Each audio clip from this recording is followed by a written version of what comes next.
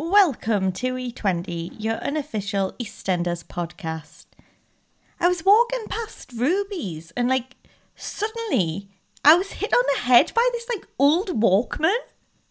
Emma. And I'm the beans to Emma's toast, the chips to her fish, the Steve to her Jerry Springer.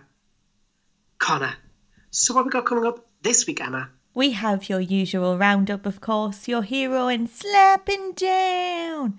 But first, here's the jingle. Dun, dun, dun, dun, dun, dun, dun. You ain't my mother! Yes, I am! My boy, Shirley. Blimey. Mr. Butcher.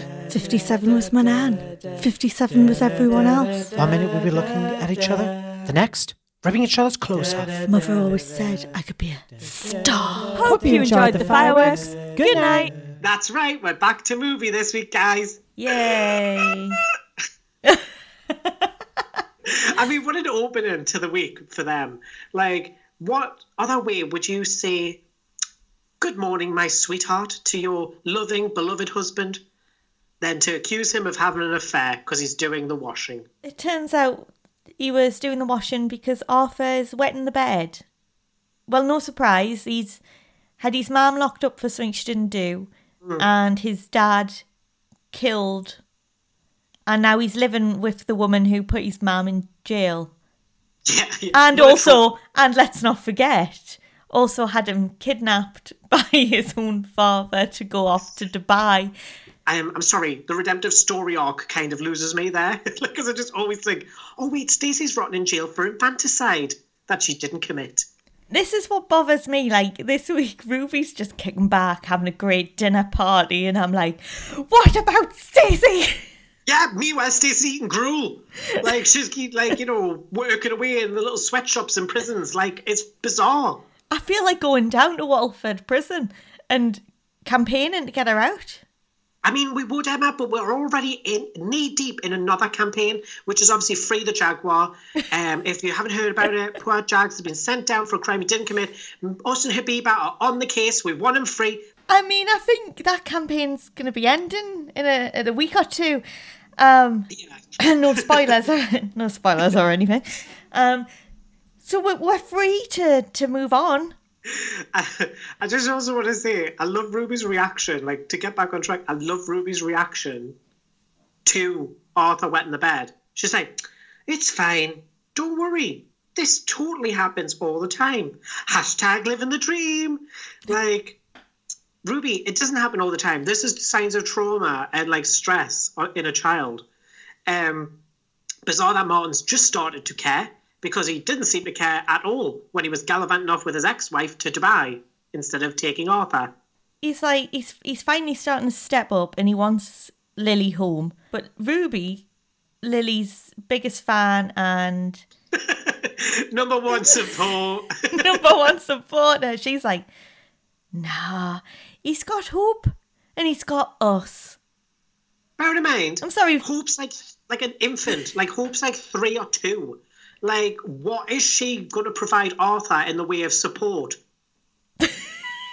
I'm struggling there. I'm sorry. He'd be like, so Hope, I'm really feeling down today. And then she'd just kind of laugh and be childish. Get out our Barbie dolls and... Yeah, she'd be like, do you want to play Barbie? Do you know what I mean? Should we play house? What's she going to do? My siblings, whenever they were stressed or worried about something, they would come to me, regardless of how, because... I was about 5 years older than one of them and about 13 years older than the other. Regardless of, what they were going through, they knew that I would probably have some level of understanding or even just be able to comfort them in a way that maybe other people wouldn't. So they it's just normal, isn't it? Lily would be able to provide something that Hope certainly couldn't, because Hope is the child, she is the baby. She's not going to be able to give any sort of advice to anything or even understand where Arthur's coming from. Oh, he's got Hope. He's busy, giving her a bottle and, singing her a lullaby or something. It's bizarre. It's bizarre. How is she going to be his support? You are his parent or guardian. You are supposed to be that support, and you are supposed to make his life as easy as possible. It shouldn't be a case of, well, he doesn't have one sibling, I'm sure he can make do with another. And then Ruby takes it that step further. She's like, you can't pander to her, Martin. It was her choice to leave. She is 10. I know. This is what I don't understand. She's 10 years old. She's like, you're pandering to her. Well, she's 10. She's a 10-year-old, and you've made homeless like 3 times. Yeah, she's like, I didn't kick her out. She chose to leave. She's 10. She's 10 years old. It's still child endangerment if you willfully allow that. Like, I can't understand. Ruby, also, you made an environment so toxic that she left. That is not an achievement on your behalf. That just says you've been wicked and have made it so that she didn't want to be here. That's not a detriment on her character, is it? Like, you know, it's not, oh, well, Lily left. It's not like you're offering her a flipping sanctuary or something. You were horrible to her. You called her a nasty, horrible cow and stuff, spiteful little cow. And you did say that she has to move out. It's her or me. I remember that Exactly. bit too. Yeah. Oh, no, but don't worry, Emma. It wasn't her fault. It wasn't like she hated Lily or anything. But don't worry, we've got some wonderful... We had a lot of Johnny Allen this week, but This bit. we've got some wonderful parenting advice off gangster Johnny Allen. Oh. A friend of the square, gent of the community as well. Wait till we go on to that later. We'll tell you a lot more about the Johnny we didn't know. Yeah, the Johnny That deep down, that feeling he had about everyone. He loved everyone. Friend of Yeah, he everyone. loved everyone. He was basically, Jesus Christ, according to Ruby. He was going around healing the sick, nursing the poor, like Throwing Walkmans out of windows, you know, the classic. throwing the occasional gangster off of a building, like those sorts of things. Saving dresses from fires. That was his first miracle, that dress burned in the fire, but he brought it back. Didn't bother bringing back the wife. She was a nightmare to deal with. And Scarlett, well, you can always have another daughter. But that dress, One of a kind. one of a kind. Never get that ever again. I just love the retcon of like Johnny Allen's character here. He literally came onto the square as a big nasty gangster. That is how he came on, threatening the Moons, threatening what do you call him, Andy, threatening Andy Hunter, like coming on really strong and really intimidating and really nasty. And Now Ruby apparently he was a saint. and let's remember Ruby ran away from him. I know, I had to put that on Twitter when, after that was up. You remember when they were like, it showed that scene, it was like the preview, and Ruby's like, he was a good dad, really. So good that you didn't want to live with him, like 3 times. Like, she spent more time with the Slaters and Pat than she did anyone else. And who took her in? Stacey. Exactly. That's what makes this betrayal all the worst. Because she betrayed the one person who took her in when her dad had his fancy woman shacked up with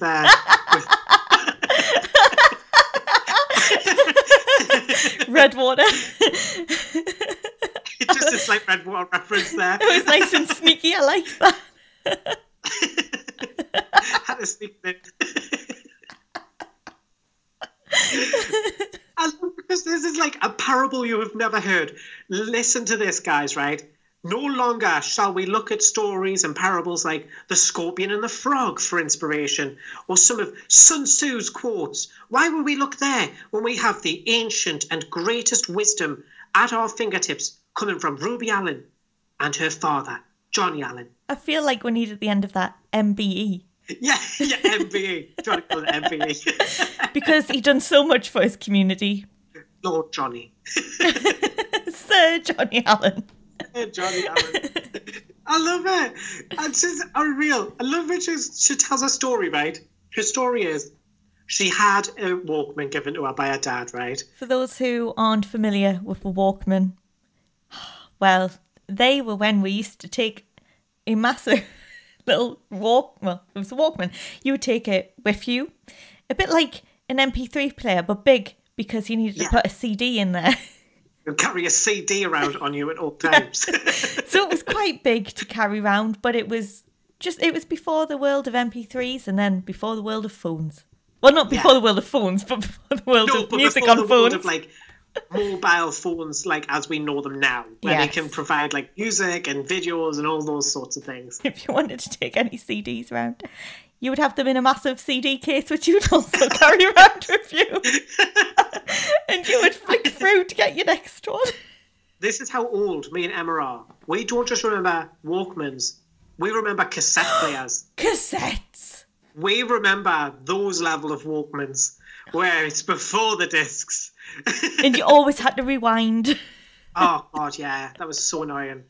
I used to love one of my favourite cassettes, which, by the way, guys, for you who are not primordial ancients like me and Emma, those are little, they're like these plastic things that contain ribbon that house music on them. It's a very strange system. Don't know how it works even to this day. It's very primitive tech. It should be restudied. It should, because that is very interesting. Yeah, I mean, it is crazy how that worked. And you would have all your best songs on there. My favourite cassette, it was Tina Turner, Simply the Best, and it had all the great hits. How I didn't know that I was going to be gay is astounding. You're simply the best. Bow, bow, bow, bow. Better than all the rest. You know that's what is playing inside of Ruby's head whenever she thinks about her dad, don't you? Yeah. Like she's better than anyone. Yeah, it definitely was. Definitely. Better than all the other gangsters. Oh, I love it. But apparently, anyway, this Walkman, back on track. Johnny Allen got her a Walkman, and apparently this Walkman was so significant in her life. This moment, she remembers it clearly. He basically said she was working her ticket, and if she didn't stop, he was going to throw the Walkman out the window, which he did. But do you know what? That was the best thing he could have done for her. The best thing that Johnny's ever done. The Walkman. Not save her from a fire, but you know. Saving her from a fire, giving her all of this worldly material wealth. Yeah. And providing her with, a somewhat supportive and loving home. I mean, I just love it because, all the things he ever did for her, all pale in comparison to the life lesson that she learned, that if you work your ticket, you're going to get that Walkman broken. That's not a life lesson. No. And I was also, what does this have to do with anything, Ruby? I don't even understand this reference in this. What, that somehow... you shouldn't pander to Lily. Instead, you should pick up her phone and smash it or something. What is the reference here? That's what I got from it. I don't understand the referencing of this flipping life lesson. I love it because Martin's yeah, I'm not taking parenting advice from your dad. Yeah, I love that. I love Martin. He's like, yeah, unfortunately, Ruby, I'm old enough to remember what your dad was actually like. Yeah. Martin decides to go to the cafe and meet up with Lily and Jean, and he needs a home, and so does Arthur. And Lily says, well, I am home, and smiles at Jean because, that is where she grew up. That's where she lives. And, Lily quite rightly says, and Ruby hates her. Yeah, I mean, that's honest. And I love that Martin's kind of in denial about that. He's like, no, she doesn't hate. Are you crazy? Are you actually delusional, Martin? She said she hates her. She doesn't like her. I remember when at one point, Lily says something she doesn't want me here. And then she was like, yeah, I don't. Or something like that in front of Martin. So I don't understand where Martin's no, she loves you. She wants you to come home. She wants you to come home. She's like, it's her or me. No, she doesn't hate you. She doesn't hate you. She's just angry. I'm sorry she threw your Walkman out, but she doesn't. She just learned from her dad. She smashed up your phone. Well, you had to learn a lesson. I would just love an entire week of just life lessons from Ruby, from the book of Johnny Allen's. I just feel like that would be everything. If your child is misbehaving, pick up their most precious object and smash it into 1,000 pieces. I would love a book of all of Johnny Allen's advice. Life lessons. They should release that. How to get rid of those pesky stains that have marred your carpets for so long. Bleach and lots of hot water should do the trick, but make sure to replace those floorboards. That's all advice, isn't it? So Lily's decided she's off home, but Jean reminds her they can't because, police are around. And I love the bit where she gets up and she's she quickly just assures Martin, It's because Kat was mugged. We're not in any trouble or anything. Yeah. just very quick to be like, we're not like doing drugs out the house or anything. Just Kat's just been harmed. So once Martin's left the calf, well, Ruby heads there too. And she hears her former enemy. Yes, her and Lola never got on. Her former enemy Lola on the phone. Very odd. They were like actual love rivals. Yeah. I liked Ruby and Jay. I thought that made sense. It did make sense. And actually, I liked the fact that Jay didn't take money from her and stuff. Jay was very much adamant about paying for her to have different meals and stuff. And although he couldn't keep up with her in terms of like how much she would spend on an event or something, like on a date, he was always very much still doing things for her. The opposite is true for her, Martin. Martin takes her money and uses it to buy things. And also Lola then cheated on Jay anyway, so it was like, oh, you fought for him, and then... Yeah, I know. Fought for him, and then just threw him away. Mm-hmm. That poor Ben. I tell you what, I'd have him. She hears Lola on the phone anyway. She hears her talking to Lexi. That bit was so weird. I am sorry, right? I know that this is like EastEnders, but in real life, if you were sat having a private conversation with your child, like, although it's in public, it's still private because it's on the phone. And, like, she's sat there joking and having a laugh. And Ruby's just in the corner, grinning like the Cheshire Cat, watching her. Just it was something weird, wasn't it? She was like... Hep breathing. Just love this. She's like, my dad's advice hasn't been working. The Walkman thing, that didn't work. Right. Could you help? I looked through my dad's book, but most of it's just about killing your enemies. So Lola has some advice because Ruby's like, I'm the wicked stepmother. Well, you do know what you put Arthur and Lily through, don't you? Yeah, I'm sorry. If the flipping crown of thorns fits, it fits, doesn't it? Like, come on. You've messed with their lives and endangered them numerous times. It's like, to me, she doesn't even remember what she's done. No, I know. I think anyone who's willfully... deliberately using a man's gambling addiction to make children and her like love rival homeless, who's also her long time friend, there's a sadistic nature there for sure. Yes. I think someone who pays someone to beat someone up who was their like lifelong friend, definitely the sadisticness there, and bullying like a child into leaving their home, framing someone for something they didn't do. Yeah, and letting them go down for it. Putting rats through her door. Yeah. She thinks Jean's dying and still didn't do anything and still let Stacey go down. Like, it never stopped it. It's just shocking. That's shocking. That's like different levels of sadisticness. Like, I've been wondering if, like, when Stacey comes back, like, maybe she will get out of prison earlier than we think. And maybe, like... she'll just go like off grid and like no one will be able to contact her, and she might come back with like a storyline a bit like where she's been like living rough or something, and maybe that, and like our mental health's really affected because of all this. I'm wondering if that might happen. I think we are going to get another mental health storyline with Stacey because of all this. I'm sorry, she's amazing at them. She's went to jail with the crime of killing an unborn child over her head. Mm-hmm. If the guilt wouldn't hurt her or damage her mental health, certainly the life that she would have behind bars amongst actual hardened criminals would definitely damage her. Prison talks, like, people will know exactly what she's in there for, so she would be getting terrorised. And it's had an effect on her kids, her children, her family, Jean.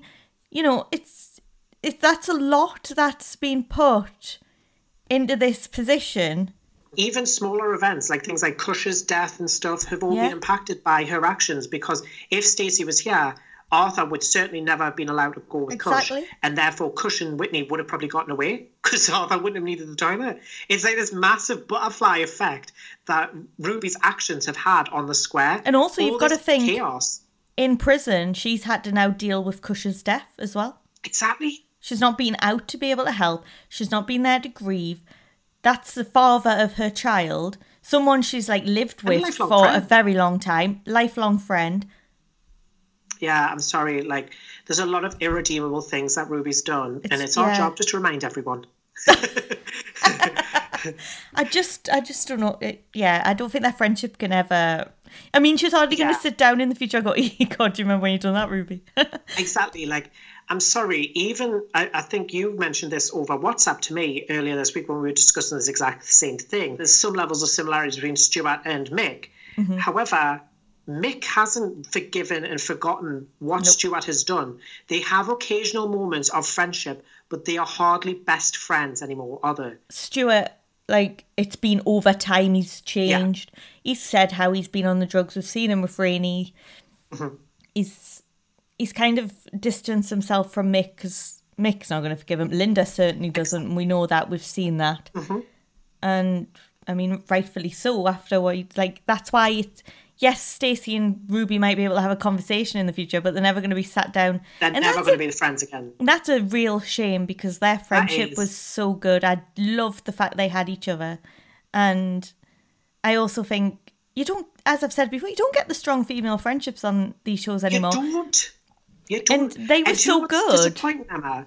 When you look at Ruby, when she first came back in, she was very much a girl's girl. Like, she was very much, like, involved in trying to empower the other women on the square, like, working in a business with, like, Whitney or trying to recruit other women to work for her. She still sort of does that with kind of, like, Dottie and Tiff, but it's always on this kind of, like, sinister, dark, criminal angle now. Yeah.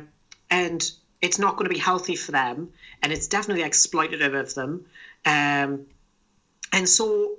it's bizarre. She's kind of done this 180. Like, she used to be very much like my, like, East End as feminist icon almost. She would come in and she was like, I don't need a man. I don't need to be married. I live my life the way I want to live my life. I'm a businesswoman, making a name for myself and, working my way up in this really patriarchal society. And combating all those difficulties, and I really liked her for it. And then, like, suddenly she's like, I'm going to steal Martin now. And because, Ruby goes and sees Lily and Jean. Jean's just not bothered right now. She's like, look, we shouldn't be doing this now. She manages to bribe Lily because that's what Lola was saying. Bribes, some emotional blackmail. Well, she invites them for drinks to say thank you. I mean, I had a lot to say about this whole, like, deal that she had with Lily as well, because like it was like mini fridge and 9:30 bedtime except for weekends, and then that was it. The deal was sealed with cake, and I was a bit like, to be fair, I think if me and Emma were in that room and Ruby came and went, listen guys, I've got a deal for you, and it starts and ends with cake, I think me and Emma will both be like, okay, can't wait to hear it, let's have a go. Pass the cake over, love. She knows how to get to it, Emma. She knows. We'll be like, she knows. Pass the cake and we'll talk. Come on, then. Come on in. Bring that cake through. Check, that's chocolate, Emma. Bring that cake through. You know what? If it was a fruit cake, we'll be like, get that thing out here. Get your blooming backside off my chair. Imagine if she brought in carrot cake. The horror. Me and I would literally run. I think me and I would be like out the house. Get out of here now. The next scene was just wonderful. And do it. I can't deal with it. I literally cannot deal with it. When I'm running late and my neighbours, not even neighbours, are in need, it's just people who live in the general area, I think, you know what? Why not solve all your problems with a rabbit? So I go and I buy them one. I would have quite liked him to pull it out of a hat. The fact that he comes in wearing Paul's jacket and then just out of nowhere has a little rabbit hutch with a rabbit inside. I was like, Jesus. He comes in dressed in Paul's coat, like his dead brother's coat, wears that in, and then just displays, just brings a rabbit round. He's like, well, my friend was getting rid of a rabbit, so I just bought it off him. I thought the kids might like it. I mean, there's a lot of questions you've got to ask before, like, just buying someone a rabbit, because, like, what happens if they're allergic? No, we both went for that first. What happens if they don't like rabbits? It's someone else's house as well, like. Exactly. And what did they do with the rabbit after? Because, like, they're talking. He brings the rabbit in, then they sit down and chat, and I never see the rabbit again. The rabbit's not, like, just hanging around in the background, nothing. I keep seeing him in my head, just like carrying this little rabbit. The rabbit's just staring, frightened by like this. What's going on? I honestly don't know that he bought that rabbit. I swear he just took it. It was in Paul's coat. It was in Paul's coat. All these... It was in Paul's belongings the whole time. It was a rabbit dealer. That was what he used to do. Luckily, the rabbit's not the only thing Isaac suggests. He does suggest a worry box, and I'm pretty sure those children will have a lot of worries to put in there. And mainly to do with the woman they're living with. Yeah, can you imagine that? What's your first worry? Living with Ruby. Having me Walkman thrown out the window. By a poltergeist. And then, obviously, like, Ruby and Isaac, right? Like, Ruby very graciously at this point, like, accepts this rabbit, calls it Mr. Pickles. Very, very interesting that they just have no concern for this rabbit's well-being. They don't know anything about it. They've just took it in. But it's someone...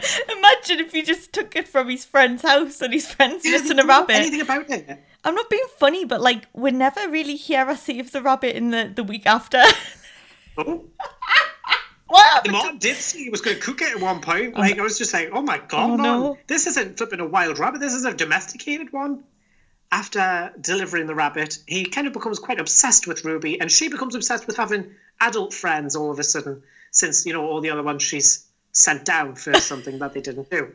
So she has them round the next night, and Isaac, dressed as Paul again, decides he's going to have a little look through Ruby's family album. Private family albums? And also, can I just talk about that promo shot he was looking at of Paul earlier? I was like, you love it. That's straight out of one of the TV choice magazines or something. I love it as well, because it's just like, he became obsessed. This all stems because Patty was like, Johnny was a good man. He did your brother right. You know, your brother wasn't a great person, but he didn't deserve to die. But you think that it was all right that Johnny Allen killed Andy Hunter, clearly, because you're like, he did his right. He killed Andy Hunter for what he did to our Paul, and he deserved to die, not our Paul. He didn't. Patty, I love you, but you cannot say that murder is acceptable. Not even in this case. Andy was a piece of work and a scumbag, but even in that case, you cannot say it was justifiable homicide. You can't throw someone off a blooming motorway. But now Patty's like, he did us right. He did this family right. He did your brother right. I was like, stop it. It was probably Johnny who flipped organised the hit. Let's be honest. And I loved... So they were looking through these photo albums because Isaac has no sense of, like, people's personal boundaries and, you know, private things. So he's like, let's have a look. And there's a lovely... I kind of wanted to have... I was, like, looking through myself, and I was, like, looking, I was going, oh, there's Johnny after he killed Andy Hunter. That's that one. There's a picture of him with his mistress. Oh, look, there's that photoshopped picture of him and Paul that doesn't actually exist. Oh, and my personal favourite, Emma, he has a picture of him jamming Peggy Mitchell's fingers in the door and threatening to chop them off. Remember that? Oh, such a kind man, wasn't he? Well, we learned a lot about him. Let's just talk about all those good points. We're missing out some of Johnny's best qualities, and it's not fair. It's just not fair. Yeah, that's true. We're not biased here on this podcast. Mm-mm. No, we're not. We're very objective. He was a good friend of everyone on the square. He was a good dad. He was tough, but he was fair. He would do anything for his friends and family. He got on with anyone. Selfless. East End gent who cared for his community. I mean, I'm sorry. I don't know if you guys listening are old enough or if you were even watching EastEnders at that point, but I think anyone who does know Johnny Allen knows that he was none of those things. And, like, he tried to pretend to be a lot of those things. Yes, he definitely played the role of caring father, but at the same time, moved his mistress in after his wife burned in a fire. Didn't really care or have a concern for Ruby's objections to that. And,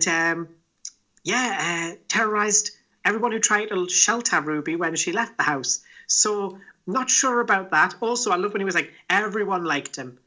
Everyone liked him. Apart from Pat, who he called, a prosy, or a flipping slap barrel hole, all of those words. Peggy, who, again, obviously jammed her fingers in a door and also tried to have her knocked off like literally hired a hitman to terrorize her.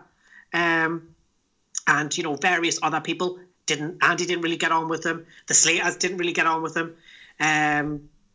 You know, take your pick. Sharon. Remember when he was beaten, he like threw Sharon against a wall when she was pregnant? Stabbed Dennis? Like, oh yeah, he was loved by everyone. Loved by all. Loved by all. He was a kind man. A gentle soul, really.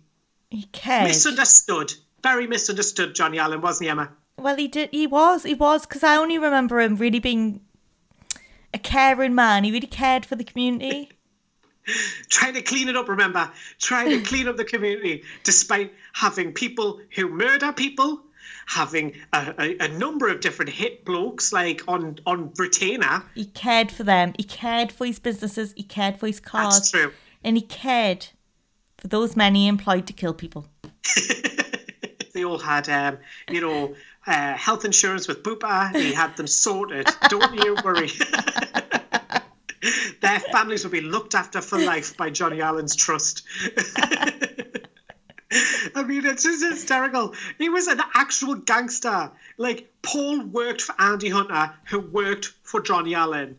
That means Paul was dealing drugs into the community for Johnny Allen's firm. Does Ruby forget that she was the one that wanted him to hand himself in to the police and go to prison? Yes, she saw that video of Dennis being stabbed to death and then was like, no, Dad, you are going to flip and hand yourself in. I've called the police. Hand yourself in. This is wrong. Lola likes to throw out some home truths here. And she's like, well, that's all lies. Lord. He isn't a saint. He threw some guy off a bridge. Some guy. I think you find that's Andy Hunter. That's our fan fiction, Dad, that. Exactly. Jax took baby Abby off to see Max. Apparently he's in Paris now. So that must be... I love that. I love that he's not in like New Zealand with his daughter. What I think's happening is, because you know he was walking, he's made it to Paris, he's having a bit of a stop off, and then he's going to carry on walking to get to New Zealand. He's made it that far. How is Lauren? Yeah, I mean, where is Lauren? How is she? We don't know any of this, Emma. She's probably still living in that burnt out ruin that was her home. I do worry. Like, yes, I do love. Max is just enjoying himself in Paris. He's just enjoying himself over there, having some, you know, macaroons and some creme brulee. Like, he's just enjoying himself, living his best life. Meanwhile, his daughter's like living in a burnt out ruin and Rainie's crying. Let's talk about Rainie and Stuart's struggles against Vi. Oh, isn't Vi lovely? Always being like rude to them. She's such a lovely guest, isn't she? As lovely as a cuddly porcupine or, you know, a cactus that won't stop sticking its flipping big spiky arms right in your face. Like, literally, she is the most nastiest person, I think, you could ever have invited to stay with you. At first, it was quite funny because it was in little bits, but now it's like all the time. And it's everyone. It's not even just like, oh, you know, it's a little quip here, a little quip there. It's like every single person she's nasty to. She does occasionally drop a few funny lines. Like, I would be remiss and a liar if I said that sometimes she does make us laugh. When she said something like, you know, baby Abby was spelling out help with her alphabetic spaghetti. That made us laugh. Like, I think they just need to kind of work on her character at EastEnders HQ and kind of and tweak her a little bit just so that she doesn't come across as this really nasty individual. Yeah, I think show that she still has like that human side, that heart, like a heart. Yeah. Like that more softer side to her as well. Yeah. I agree. Think that's what they were originally going for. And somewhere along the lines, the translation has definitely been dropped. Because Vi is basically just increasingly becoming very, very nasty and argumentative towards everyone. Yeah, because at least at the wedding you still saw her crying, getting involved, having that softer edge to her and still like making jokes, but she was still being quite nice actually to Kathy. And then, like this week it was just like, she was quite angry. Yeah, she was quite aggressive with her nasty quips. I just think the cliche of naughty or bad, ignorant, you know, parent or relative who we love, regardless, it kind of doesn't work if that person is just downright mean. Like, it just doesn't work. And Rainey is absolutely sick of her. She Oh, wants yeah. her out. And she whispers, after she's caught talking about her, she then just whispers to Stuart when Vi's like still really close by, saying like I she wants love rid of her. And I'm like, surely she can hear. Yeah, I was like, she's not that deaf. She's also not stupid because she pretended to go to the toilet so you would start talking about her. Yeah. Like, I love it when Stuart's like, let's just deflate the hate. And I was like, oh, that should be like a new saying, shouldn't it? You know, like in life or like in anything. Like, you know, like when people start getting very aggro and stuff, we just go, let's deflate the hate, guys. Come on, let's deflate that hate. I was like, I love that. It's like, you know, when they said, there used to be that saying, like, love trumps hate. Like, Yeah. we can have deflate the hate. Deflate the hate. Courtesy of Stuart Highway. Stuart takes Vi out for a drink to just get her away from Rainey because Rainey's going to kill her. And Yeah. I mean, Rainey called her a battle axe, but I'm fairly certain that Rainey just wants to plunge a battle axe into her. I don't know that she actually thinks she's a battle axe. and she just thinks, you need someone else. But he's like, no, she's the fish to my chips, the beans to my toast, the Steve-O to his Jerry Springer. Is Steve-O not that guy off Jackass who does the weird stuff? I thought the same thing. I thought, wait, Steve-O. It's not Steve-O, it's Steve. Do you remember on Jerry Springer, he always had that really big bodyguard with like a bald head Right. called Steve. Yes. He never called him Steve-O. No. He never called him Steve-O. He called him Steve. And so it's very, like anyone who grew up watching Jerry Springer will always remember him as Steve. That's why Yeah. me and you didn't get that reference. How did Yeah. Honey get the reference straight away? She was dead quick I know, with because that. she said the same thing. I'm sorry, a person of hers and Stuart's ages, people of their ages, should only know that man as Steve.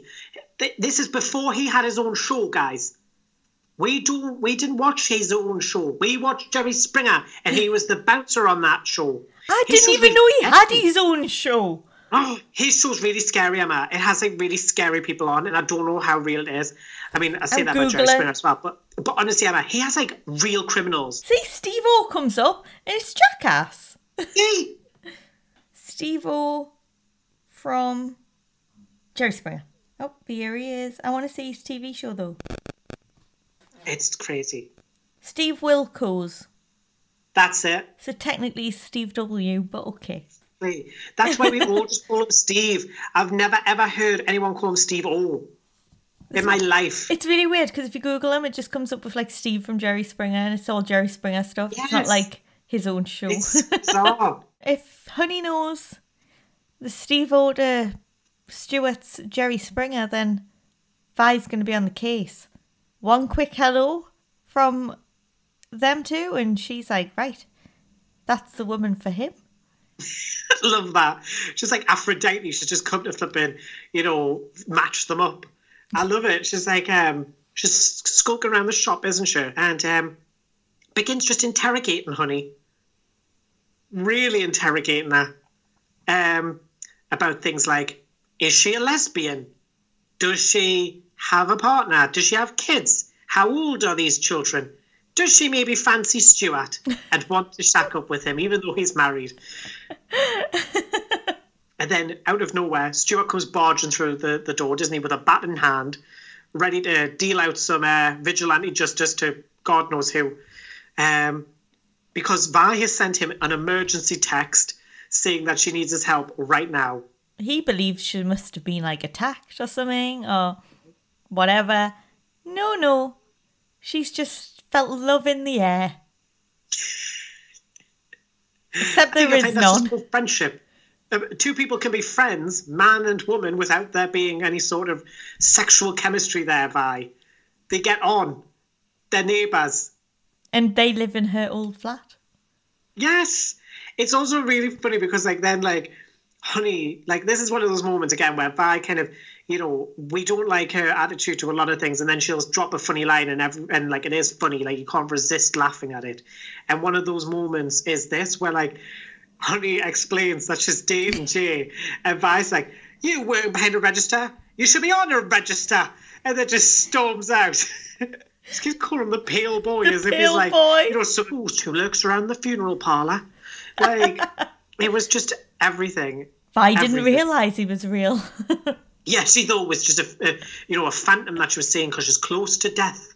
Like, that's what she thought. And then I love it because then they have a discussion, like her and Stuart having a discussion. Again, the food analogies come out. I think EastEnders know we love the food analogies because we have made comments about the fact that every time Stuart talks about love, it's always about food. Lasagna in the shoes, kind of love. Those sorts of moments we've laughed at. I don't understand how that's comfortable. Yeah. Lasagna in your shoes. It's just not. It's just not. I don't even really like lasagna, to be fair. No, never do I. Do you remember when we used to have to make it? Oh, no, that's why. I swear that's why I don't like it. And we all had to go around and taste each other's. Oh, don't. Nah. Do you remember I got out of it by saying I had an allergy to cheese? And then Yeah. we were eating cheesecake the next week. And Yeah, they're like, how can you eat cheesecake? I was like, well, it's not real cheese. It's like mascarpone cheese, isn't it? So it's like, it's not the same. This time, though, it's all about ice cream. And she's adamant. She says, sometimes you focus too much on the vanilla. You miss out on the chocolate, the strawberry. I mean, none of those flavours are actually my favourites. I think I'm a more mint choc chip. I love mint choc chip. I like mint choc chip and chocolate. There is a great one that is my favourite. And it's down the coast. There's this little shack kind of thing, and they do Nutella ice cream. Yes, you showed me it on pictures, and I'm desperate to go. I swear, when we get a nice beach day, Emma, we'll have to go and have some ice cream because I'm obsessed. Is it like a Billy Bay or somewhere like that, isn't it? Yeah, so it's like you can have chocolate, like a chocolate version, a white chocolate version, or both of them mixed together. Wow. Mm-hmm. I mean, honestly, guys, the one thing is, if you ever do get the chance to come up to Newcastle or the Northeast in general, we have the best coast. I'm not just saying that because I live up here. We honestly do have the best beaches, and they go on for miles and are beautiful, and I would honestly recommend it. Also, we have some fantastic food up here. Here you can have the countryside, you can have like the city life, you can have the beach life, you can have so many different things. Exactly, Emma. So we've just officially sold it to everyone listening to E20. Move up to Newcastle. Or down if you're in Scotland. Yes, it'll be down. So anyway, we're back on track to Stuart talking about ice cream. And he's like, listen, Rainie's anything but vanilla. And I agree. She's definitely not vanilla. She's Rocky Road. Now, Rocky Roads are a difficult ice cream sometimes. Sometimes they can get them right. Sometimes they can get them very wrong. I agree. It's a bit like bubblegum. It can be right or it can be wrong. It's very hit and miss. Yeah, bubblegum, ice cream or ice lollies can be very, very temperamental. Yeah, they can vary in their goodness. A Rocky Road sounds way more interesting than vanilla. I mean, it is. That's why he's with Rainie. Rainie keeps him on his toes. Everyone needs someone like that. Even Ruby said so. And, Ruby is the voice of reason on the square. She learns from Johnny Allen, the best. I mean, man he of was the the community. father of all mankind. And I just love it because Stuart's explaining why things are a bit tense between Rainie and Vi and things, and why it's just not a great time for Vi to be so combative. And like Rainie's been saying, like, don't tell her about the surrogacy or she'll want to get involved. So Stuart does exactly that.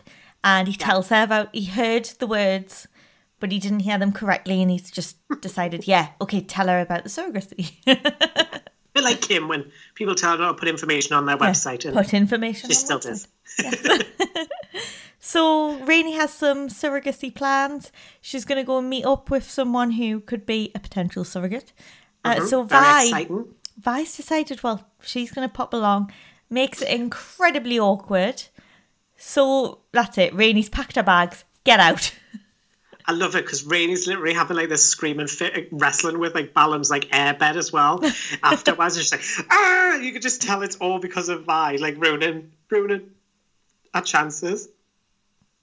And then it also is made worse because Stuart gets like, shyness towards performing when it comes to donating his semen for the surrogacy, because Vi earlier bought him a porno mag from the adult section. I was like, do they even still exist? Who buys porno magazines in public? I'm assuming it was probably Honey who was at work. Vi picking that magazine off the top shelf. Yeah, she's always loved busty babes. And handed it. Yeah. She's like, is this for you? Bit of light reading? Well, they do a lovely word search halfway through. They've got a fabulous horoscope. He's never wrong.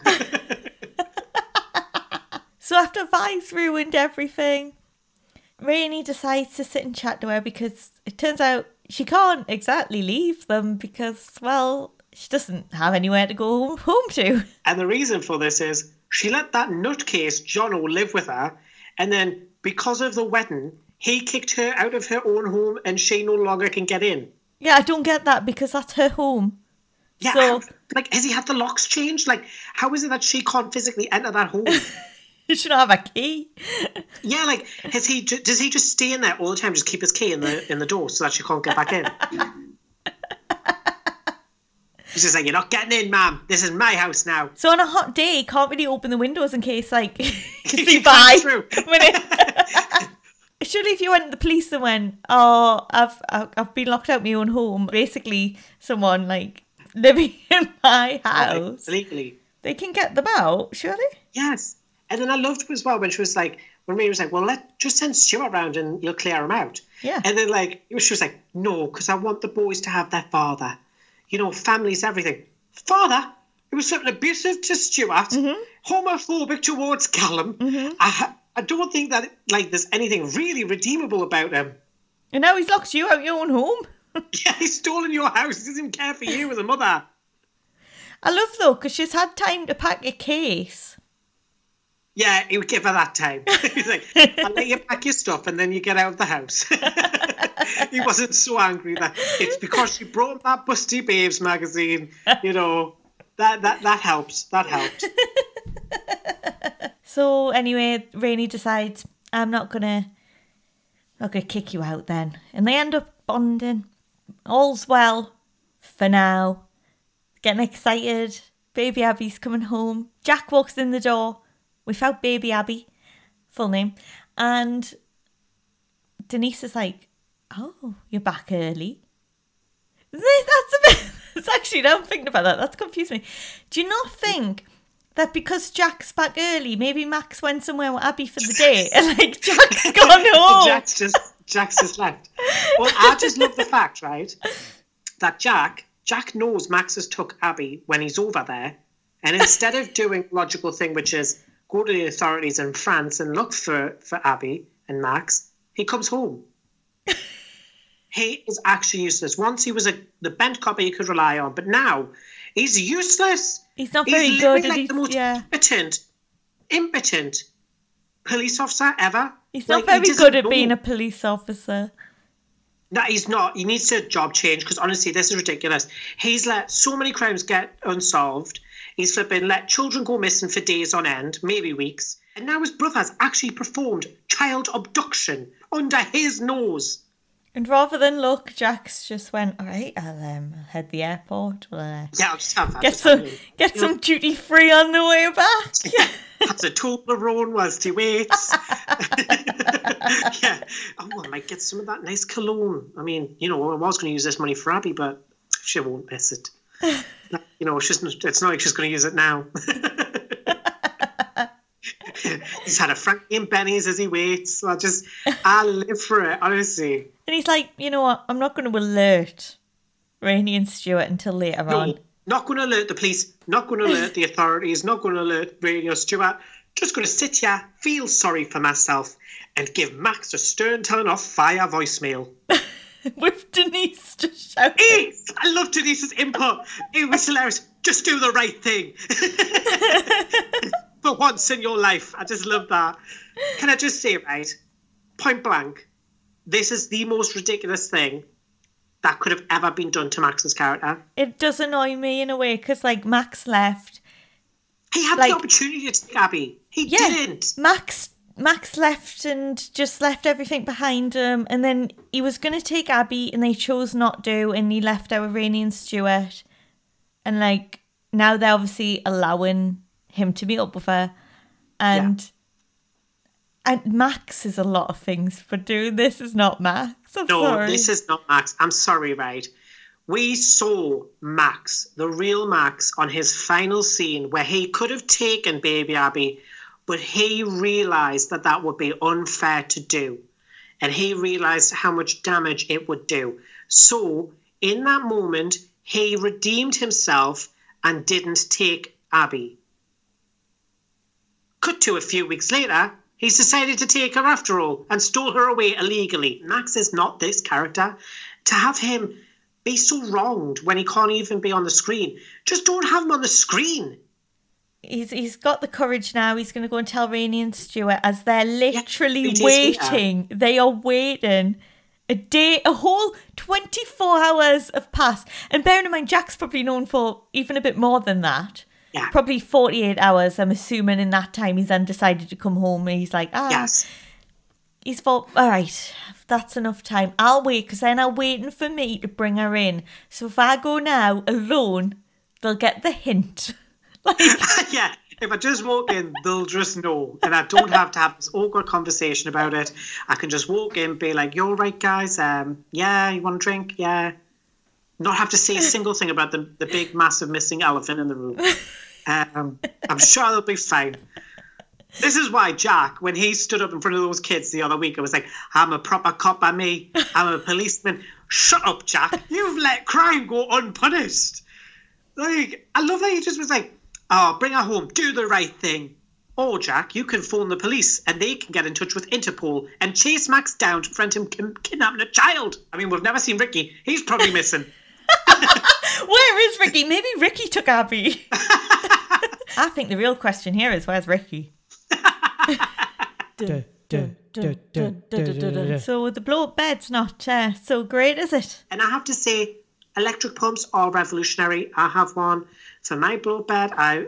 It's a lifesaver, Emma. It's a lifesaver. You just pop that on and it's done in about 10 minutes. Ideal. Fitzy's back on the scene, or as you call him, Fitz, or just the big F. I thought that was almost sexual. There was I was like Fitz. Yes, Fitz came over yesterday, and we had a lovely romantic meal for two. My partner was upstairs working, so it's all right. No, obviously not. I'm not that flippin' desperate, like, you know, an adult. I'm not an adult like Martin. Not an adult like Martin. But yes, having a little romantic drink for two, him and Callum, aren't they? I love it. It was like low lighting. They were having their little drinks. They were having a little chat. They were discussing how the night prior went. Ruby's place is always so dark. Like, put the lights on. Yeah, I'm not a fan of it. It's kind of like Hollister-ish, you know, where it's like too dim. You can't actually enjoy yourself. Like, who would go there through the day? You just be like squinting all the time, trying to. Sorry, Callum, I can't see you, love. Can't see you. What are we seeing there? You sure that's you, Callum? Yeah, that is you, isn't it, Callum? You've got a very gruff voice all of a sudden. It's like Dating in the Dark. Do you remember that weird show? Do you remember? Oh my God, that was so weird. That was such a weird show. Imagine not seeing the person that you're dating or kissing, because you used to always kiss as well. And back to Fitz, I suppose. Fitz is planning his own romantic night, because since Callum's didn't go so well. I mean, I love Fitz's, like, you know, go-to answers. Just buy him flowers. I'm sure he'll like them. But then Fitzy reveals, doesn't he, Emma? He's got plans. Romantic plans of his own. He's proposing to Vicky. And so Fitzy's planning on proposing, but before they do that, it's back to the beat, isn't it, Emma? It's back to the beat. Cue the Bill music. Do, do, do, do, do, do. And they're off to see Kat to help with her mugging. And I don't understand how Phil's cards got cancelled without his knowledge. Yeah, I'm sorry, they can't. They can't. And especially when they were like, Kat did it. Like, Kat was like, I did it, I got your cards blocked. You can't. No one just phone up at your bank and be like, "Hi, I'm Mrs. Mitchell. Just want to tell you, can you block me husband's cards?" Like, even if she did it that way, it wouldn't work. No. And he had no knowledge of that. I mean, if the police did it, they would still inform Phil, surely.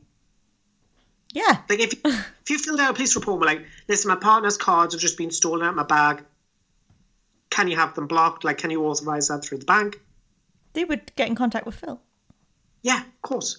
Or your bank would get in contact with Phil. Like it just seems odd. Well, Phil's not happy to see Callum. And is quick to tell him to just get out, he'll sort it his way. And Callum makes it his mission. I think it's kind of like his way of trying to get back in there with Phil, I think. Like, in some ways. Like, if he can solve this, if he can help Kat out, maybe it kind of will begin building that bridge again. And unfortunately for Callum, Fitz is in no hurry to go on the beat and search for this mugger. He's wanting to get off early. I mean, it's not a shifted Argos, love. You're going to have to, you're policing. It's not the same. It's like, well, I've only got about 5 minutes left, so I'm going to head off now. I'm just going to head off now. Yeah, I don't think you can do that when you're a police officer. Well, it is Walford, and you know what their police are like. That's true. That's true. I mean, we've seen the doctors. Ash barely works. She's never there. She just wanders around. The only time she worked was when she was really annoyed that she was going to lose her job. That was the most we'd ever seen her in the hospital. That one day. And then Callum is like, "No, listen, we have to solve this." And then he suddenly has this moment, doesn't he? It was like he suddenly became like CSI level investigator, and he was like, black hair, blue hoodie, tracksuit bottoms. That's him. Like, it was like, that's the one. I know that he's also got a history of a troubled childhood. His mother kicked him out when he was 15. Like, it was almost like that wasn't. I love it because I don't remember them seeing who it was. Only Kat saw who it was, and they straight away, that's him. Yeah, it was like something else, wasn't it? It was like Callum's finally, he's suddenly evolved into this like police investigator. Like, it was next level. Poor Fitzy just wanted to go home, and then he gets attacked.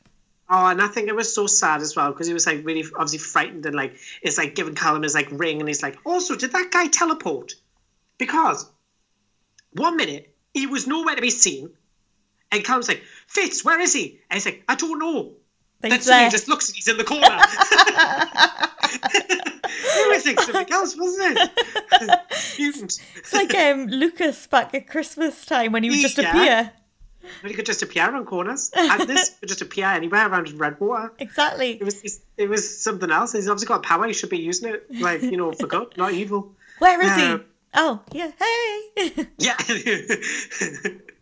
Yes, unfortunately, Fitzy gets stabbed and is like in a real bad way. And Callum is like frantically trying to like, help him. But Fitz is adamant that Callum takes the ring box and gives it to his girlfriend, Vicky. Fitz is then taken away in the ambulance, and we never really know what happened to him for the entire week, really, do we? We never hear anything. He's just touch and go is all we hear. We're kind of still in the lurch about all that. Yeah, we are. And Callum's blaming himself a bit as well, because he said to like stay, and then he's the one that found him, so he's just automatically blaming himself. And this is where we're going to get the PTSD storyline we've all been waiting for. I mean, yay! Finally! It's like, it's nice to finally get it, because we've all been, us loyal fans have waited and waited for this PTSD storyline ever since the Bobby conversation when he was like talking about it. Like, that's how far back it goes. Even mentions like the army, being in the police, and even in the Vic, he mentions like that, and he's always had like blood on his hands off other people he loves as well. I think he probably has a history of PTSD from the time in the army and stuff, and I think he used to have PTSD, and that we're going to now see him relapsing into that, and that actually it's like a thing that he struggled with for a very long time. I don't think it's just this event. I think this is just the event that, the straw that broke the camel's back kind of thing. Like, I feel like that's the way they're going to approach this, which is the right way, I think. And like Emma says, like, Callum's immediate reaction is he blames himself. He feels responsible because Fitz wanted to go home, and Callum made him stay on the beat and chase after that bloke. But it's not Callum's fault. I don't think Callum should blame himself, but obviously his PTSD and the guilt that he's feeling from this traumatic event is all understandable. All of this kind of like guilt and this sort of like self-resentment and trauma is all understandable. And I think I'm just looking forward to seeing them explore as a storyline, because we've already seen him in this week self-harming by punching walls. Yeah. And like Whitney comes around the corner to check if he's okay. And I genuinely thought she's going to offer him a takeaway, isn't she? I definitely thought that. I was like, wait until she goes, Callum, he has a KFC. Don't you worry a thing. This will make it better. Listen, we know that Whitney went a bit crazy, right, guys? But this is EastEnders land, and they're now going to just pretend that never happened because it wasn't very much liked. And so I think we all have to give Whitney the benefit of the doubt. I don't think she's malevolently trying to maneuver her way into Callum's life or manipulate him in any way. I think she is just kind of returning to the Whitney that we all knew prior to her. Yeah, the Whitney we all knew and loved. Yeah, the Whitney that we loved, the Whitney that we cared about, the girl who would do anything to help someone else. And Callum goes home and Ben's got him a present. It's a wallet, a bit like he got him the other Christmas. Remember when there was that whole thing, and when they split up, it was like, I think it was our first Christmas doing this podcast. It was your Emma, mind we were back. devastated as well. Yes, it was the breakup wallet. But now they've got matching ones, and this one's got a little wedding picture in. I love it. And Ben apologises for like saying like he wanted him to leave the police. He realises that's wrong. He's not changing who he is because that's who he loves. He loves Callum for who he is. Exactly. And I think it's what we said, that was always going to happen, wasn't it, Emma? Like we said, like they love each other, they accept each other for their faults and the things that they might not, normally like in other people. They accept all those things. Like they love each other.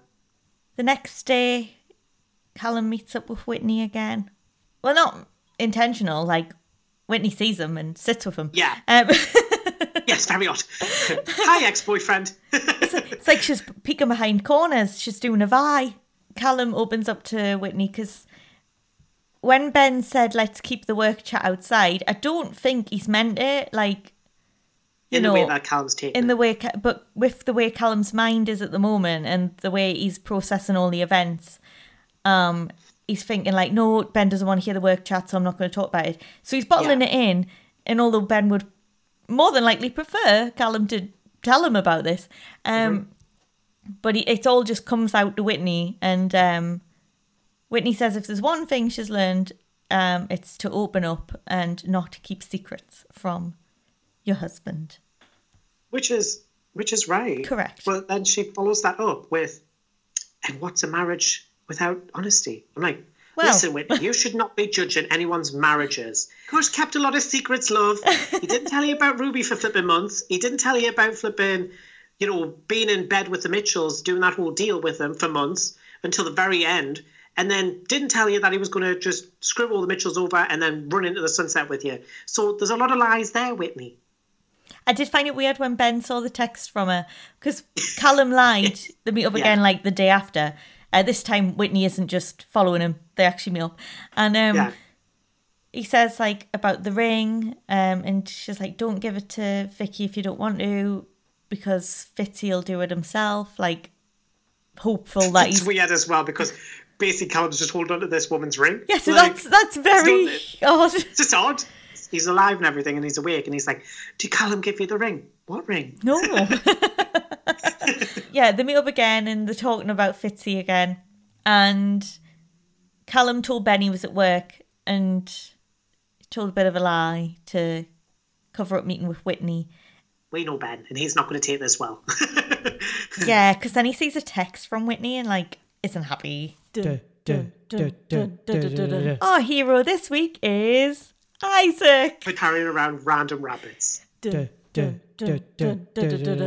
Our slapping Dan this week goes to the random mugger. Because why not? As Isaac is our hero of the week, we will be rating out of Isaacs, and we're going to give this week 3.5 Isaacs. Well, I mean, it has to be 3.5 because we had so much fun this week. We had a lot of fun moments with like Isaac, and we had exploration of the PTSD storyline that we've all been waiting for. And we also had a lot of movie that brought a lot of laughter, like pretending that Johnny Allen's like saint of parents or something. Brilliant. This week's episode is sponsored by a brand new book, Johnny Allen's Parenting Advice. Do you need family mediation? Don't you dare, because Johnny Allen's book will help you solve all your problems by smashing up your children's belongings, terrorising their lives, and threatening their boyfriends. Buy now for $9.99. Hope you enjoyed the fireworks. Good night.